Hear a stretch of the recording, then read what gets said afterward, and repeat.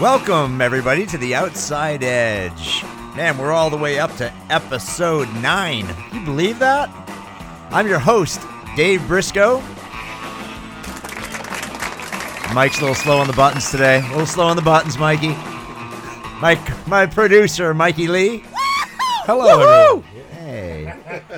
Yeah, so this podcast, it's a podcast about everything water sports and extreme athletes and, you know, the journey that got us here and how we got here and what we're doing next. And I like to have fun with everybody, you know? Yeah. We've got a regular on the podcast already. He's back in the studio. Everybody, Shannon Best. Hello.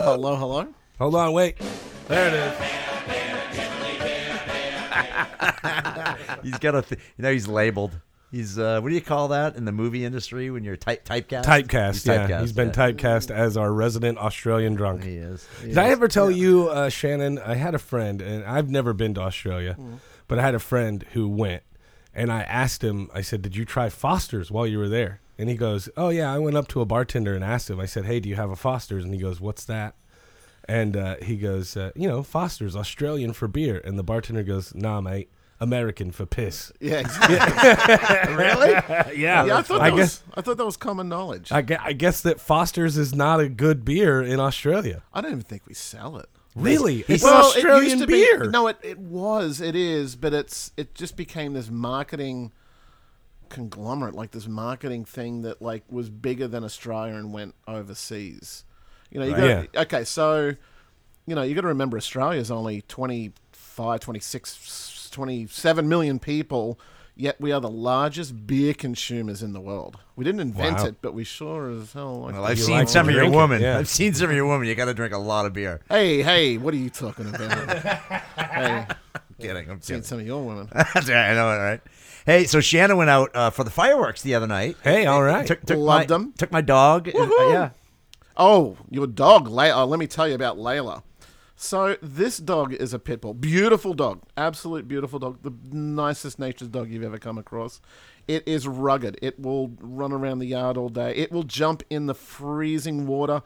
When it drinks out of a bowl, it will shove its snout pretty much all the way up to its eyeballs and drink water out of the bowl. Yeah, it loves the water. It does. Yet, when we were in the boat the other night going over to watch fireworks, I'm in the boat driving, and it just started to sprinkle a little rain, and that dog was like, oh, what's that? Oh, is that rain? Rain? Oh, my God, get me out of here. I can't stand this rain. What is this thing? It baffled me. She's a delicate little flower. I guess so, yeah. She'll go swimming. She likes to, dip her head in the water, but the rain. I mean, I guess we're all the same way, aren't we? She is one of the dogs that you drop, something in the pool. Yeah. And she will swim down the bottom of the pool, grab it, and swim back up. And she can hold her breath. But if you throw the ball in the yard and it's raining, she'll go, nah, I'll get it later. She doesn't like the rain like she doesn't like rain. It's I'm with her. Yeah. I'm with her. Well, hey, so we got an exciting guest today, guys. We got a guy that's been in the industry for a long time. He's a really good friend of mine. I actually met about 20 years ago. And he started working out at Ski Paradise. Remember Ski Paradise, Shannon? Wasn't Shannon Starling sponsored by Ski Paradise? He might have been. He might have been back in the day. I thought I saw one of those stickers or something on his knee board. We're gonna have to get him on the podcast, and he'll probably correct me on that. But I remember seeing Ski Paradise stickers on somebody's knee board or wakeboard or something way back in the day. So, and this guy, 6'6", right? Perfect slalom skier, like you barely fits in the studio. Yeah. And one of the most sought after mechanics in the industry as well, in the boat industry. He's the best. Like everybody tries to get this guy to come work with him. How does he fit in the boats? He crawls around in those boats. It's unbelievable. Well, he's sitting right next to you. Let's introduce him, ladies and gentlemen, John Hillman. Hey, thank you guys. Oh yeah, baby. Appreciate you having me on the show. It's always a great time to hang out with the Rooster. What an amazing show. I love it. It's awesome. And what you're doing for the industry right now is just amazing. Keep up the great work, guys. Thank you. Thanks. That's awful nice. Yeah. Thank you. We love it. We're having a good time. Telling the old stories about what we did back in the day. And, the one main reason I wanted to bring John on is because John deals with all the things that you guys go through in your boats and what's working good, what isn't working good, and how to prep your boat to keep it better looking, how to, all the intricate parts you buy $150,000 to a $200,000 boat. You should be taking care of it properly. Oh yeah, of course. Yeah, absolutely. I mean, when you spend that kind of money on a boat, you want to take the right processes and steps to ensure your investment will last you for a long time. And basic maintenance and an occasional visit to the dealership and just get it done. So that way your family is out on the water and you're having such a wonderful time, when you can be on the boat. What's one of the things that drives you crazy? Like when you go to somebody's house, you're like, oh my God, I can't believe they didn't realize to do that. Like it's got to happen all the time. All right. So biggest pet peeve that just completely pisses me off to no end is when I go to a customer's boat, they know I'm coming to work on their boat. They know I'm coming to service the boat, change the oil, do the transmission, the impeller, and the lockers are full of gear. I mean, there's 35 molded orange shitty life jackets, and you're looking, I'm going, Out of date seriously, fire what the hell? And there's bird shit all over the boat. So number one, I'm breathing mold and I'm catching hepatitis, and I just want to change their oil. Wow, I could go so many places with that one. I know, right? Yeah, but that's true, right? So you do that a lot of times. You'll go to people's houses and take care of their boats, right? You do service calls at their houses. Absolutely. I've in my career, I've been fortunate to travel a lot of places and meet a lot of great people, and it's always a cool thing to go to somebody's house. I can educate them in a little bit when they're there, and kind of look over their boat, make sure they're good to go. What's your favorite boat to work on? Oh wow, any inboard. I'll just leave it at that. Wow, very politically correct. You like the inboards? Absolutely. I would think that would be harder to work on. Okay, so I've gotten that question a lot over my career, and why do you specifically work on inboards? Well, here in Central Florida, there's so many people that are just awesome at outboards and doing what they do. It was just kind of pointless for me to segue into that and just stick to what I know. And taking care of inboards with all the major brands, Mastercraft, Nautique, Malibu, Moomba, Supra, Centurion, all of those boats, it just became a natural fit for me. I'm the kind of guy that likes a loud-ass engine that drinks lots of fuel and makes lots of noise, and it just was a perfect fit. Wow. And you guys got to be certified too. So all the inboard companies, when you work on a boat, your warranty's void unless you're a certified mechanic. So he's got to go to all these schools. John works specifically for a dealership now, which is specifically works on one brand of the industry. Yeah. But he's going to learn how to work on them all. Well, while I got him here, I actually have an interesting question, and he's probably the gentleman to ask this. So Tesla just announced they came out with a new patent. Did anybody see this? I sent this over to Dave. A million hour battery. Or a million hour battery. A right? million hours? Yeah, it's a patent. That's they're using enzymes, electrolytes. Do you know anything about that, John? So it's powered by Gatorade? Yeah, I know. Don't get us.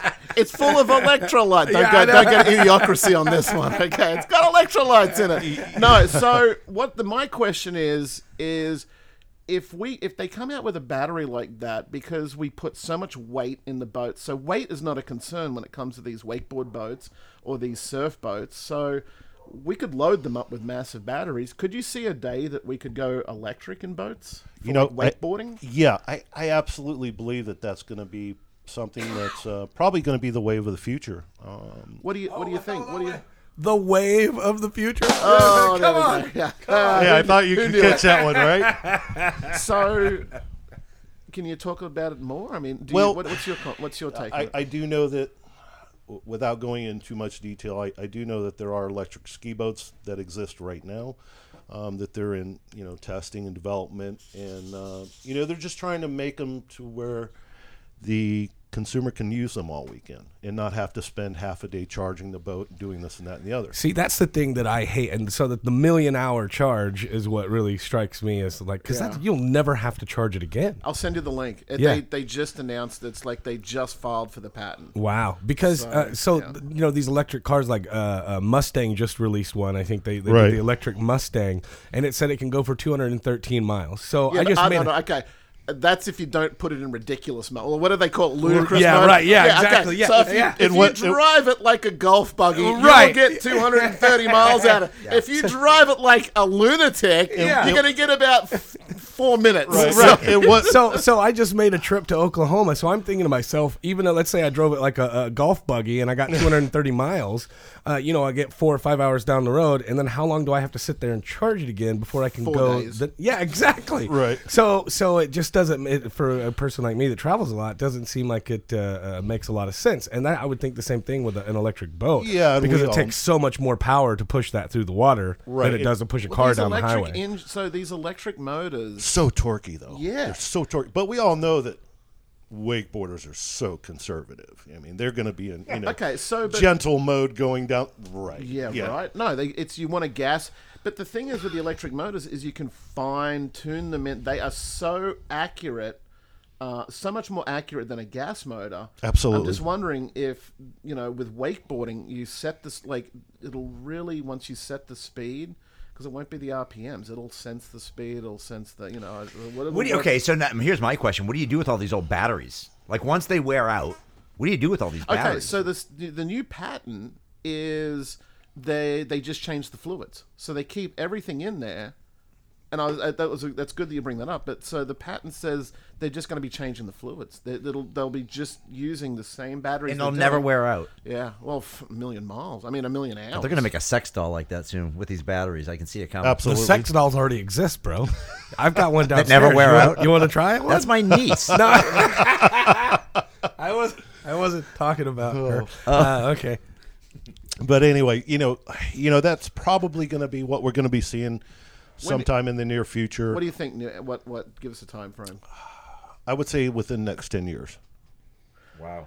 Because people don't know this. They keep it sort of quiet in the industry, but people do die from wake surfing, Absolutely. right? And, Yeah. and guess what they die from, Mike? What? Carbon monoxide poisoning. Really? Absolutely. Right, so they're surfing behind the wake, and because they're so close to the back of the boat and the fumes are coming up, they're passing out and boom, going in the water and drowning.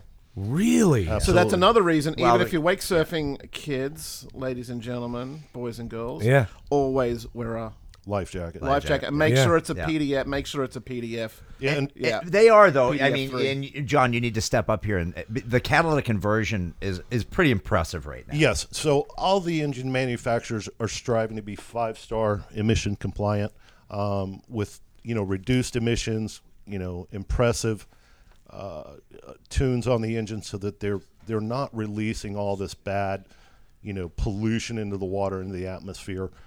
They're just doing a fine job of really making these boats so emissions. I guess the word would be friendly. Friendly, sure, absolutely, yeah. So So yeah. where does when you say that that just dumbfounds me, I guess. But where does the exhaust go? I always thought that Out it the goes back. down It into goes the down water. into Goes the out water. the back, yeah. out the Wow. Out the back. Out the back of the boat, down Yeah. into the water. But whenever that gas obviously comes up, that's Yeah. that's when they're hitting it because they're driving over it as it. I see what you're saying. So the Wow, original that's- outboard, the original, that's amazing. the I original never even knew inboard that. motor, Yeah. Uh-huh. the motor's in the middle of the boat. We're going way back before they started V drives. So you got middle of the boat, you got two exhausts coming over, and they marinize this so that the exhaust has a water coolant system that Water brings- mixes with it. Water mixes with the exhaust, but it was just coming out the back originally. Oh, gotcha. But nobody was surfing back, 25 years ago, 20 years Sure. ago. So when the technology changed, they started making surfing boats. They realized that they had to do downturn exhausts. So talk about that, John, for a second. The downturn. Yeah, a lot of the manufacturers do install downturn exhaust, and what that basically is instead of having the exhaust just come straight out of the back of the boat, they install an apparatus that creates a 90-degree turn that forces the exhaust straight down into the water, which is a lot cleaner, a lot safer, actually a little bit quieter. I'm surprised that all the manufacturers really don't do that. Some people are hardcore; they love that sound. When you spend $150,000-$200,000 on a boat, you want that sound, you want that noise, you want to hear that rumble of that 500 horsepower engine, that 400 horsepower engine. But the downside of that, yes, absolutely, carbon monoxide for sure. Well, the thing is too is nearly all of these sports develop. So wakeboarding, wake skating, wake surfing develop so much more. They develop so fast that the boat manufacturers actually can't keep up with the sport. and what's going on, and they don't know from they who would have predicted.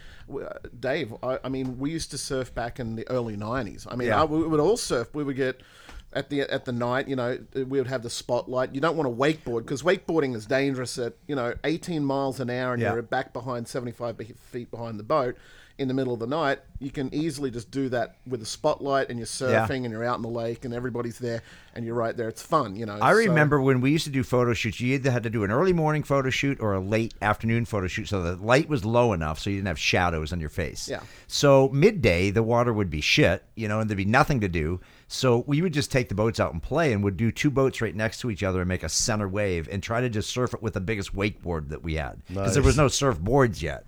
No, we would use surfboard. We real surfboards, but there was no wake surfboards. We actually had a couple of old 80s surfboards, and because the 90s with surfboard design and that, they started taking a lot of volume out of the boards. They also started putting a lot more rocker in these boards. Yep. The 80s boards had volume and were a lot flatter. Yeah. And we had a couple of really cool twin fins, couple of fish, that we would use. And we would use, those worked really well behind the boat. Yeah. So John, what else do you see? So now you talked about the exhaust and everything going out the back, but the technology in the dash now, my God, it's unbelievable. Yeah, it's gone leaps and bounds. Looking at, let's say, for instance, like a 94 Pro Star or 1990, you had gauges on just gauges on your dash and a throttle. Yeah, analog. Yeah, and it's just, that's what you got. And you drop the hammer on it, and you hold on to the throttle, and hopefully you get the skier through the course at the right speed. Now, you literally push a button, and the boat will do everything else for you. Yeah. I went to an air show, and it sounds similar to that with the airplane technology too. In airplanes, you think that all these pilots are doing this great thing up there, but literally they type in where to go, they type in all this stuff, and they can just basically take a nap essentially. And it sounds like it's getting that way with the boats as well. Because didn't you just show us a boat, Dave, out on Lake Howard that you could literally dial in the speed and go, oh, look at that, look, we're at 15.5 or whatever. At first we used a thing called Perfect Pass, which was a paddle wheel on the bottom of the boat, and that would actually take readings, and it would adjust an actuator. Thank you. That's why I brought John. Yeah, he knows what's going on. Word, please. Idiom, sir. Do you know of what I speak? Maflachi. Right. So right past the flux capacity. Right. Yeah. But now it's all GPS. So now it's making an actual satellite connection.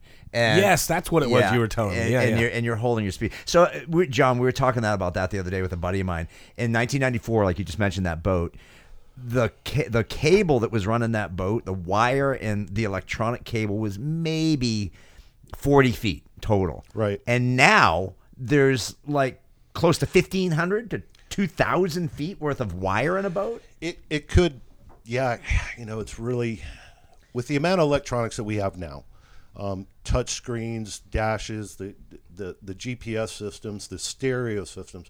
I mean, my God, the wiring involved in all that, it's just... It's gone crazy. So is there anything Joe homeowner today can do themselves without having to go spend $150 at the dealer? Like to get the oil change now, what's it cost to get your oil change in your boat? It's pretty pricey. $150 to $200. I know that I still do mine. How often do you have to do that? Every 500 hours. Oh, every 500 hours? 50 hours. Sorry, every 50 hours. Every 50 wow, hours. so much for that motor. See? Testing. Good. Yeah, it's good. It's good that he's here. You could actually get by 50 to 100 hours. It just depends on how heavy of a user you are. If you're out there every weekend running the course, and you obviously want to service your boat more.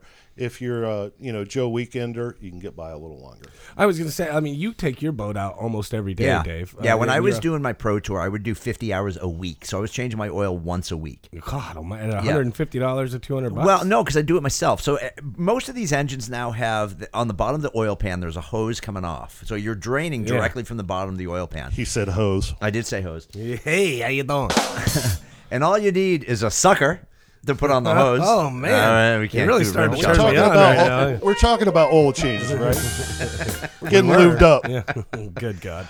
But yeah, and so you suck the oil out of the bottom of the engine. You take the oil filter off. You put a new one on. All the oil filters are remote And now. dispose of it Dispose correctly. of it correctly. Thank you. Right. But this is something that the homeowners can do themselves, right, John? Do you teach any of the homeowners to do it? I have, yeah. And education's the huge thing. There's so much out there on social media on how to do, minor repairs and minor stuff to your boat that can save you money. But sometimes I'm sure there's some jobs that people just don't want to tackle. I mean, changing an impeller can be a daunting task, and it's just, if you're not sure about it, then it costs you more. How many times have you put in an impeller, turned the boat on, and boom, I spun the wrong way? Sorry. Oh, I've done it if a bunch the of times. paddles are If on the backwards blades are- and I've it done it- breaks I've the done it a bunch impeller. of Yeah, times. I don't know if that happens anymore. Well, no, mostly because like most of the pumps are keyed or they're angled, or I'm going to say shaft. The shaft is slotted, so you can really only put them in one way. The older boats, like back in the 90s, had like this splined impeller that would slide into there, so you can just pop it in there. But the magic to the whole process, you're gonna love this one, lube. Yeah. Lots of lube. Lots of lube. Back Makes in the the world day, go round. yeah, back in the day, people would use, Dawn dishwashing soap and stuff like that, which is fine. Guys still do it today. They have so many water-based lubricants that just help that process go easy in installing an impeller. And on V drives, the impeller's in the back of the boat, right? It's all most of them. The impeller's on the front of the motor, which is now the engine's turned around backwards. right. So is it hard to get to some of these impellers? I'm just thankful I have long arms. Yeah, you do have long, like 6'6", climbing around in a boat. It's like, I amaze people all the time. They're like, how in the hell do you get in the back of that boat? So if you can imagine where like a 450 fat sack would sit, I have to take that fat sack out, pull the panel, and then literally fold myself up into that boat and get it done. And the older I get, the little harder it gets, but wow. You must have been a breeze coming out of your mother. Like a rocket. Just fell right out. Wow. Making breakfast. There's John. That kid's going to be good for working on boats. Right. But, as technology changes, a lot of the engine manufacturers are really kind of, looking at what technicians have to deal with, and they're making strides to make the boats easier to service for us. Yeah, because that used to piss me off back in the day. It was like they built the boat around the engine, and it was like, Right. What idiot put this together? Because I can't, I always try to do it myself, and if I can't get it done, I call John. John, I got it all apart, and what do I do now?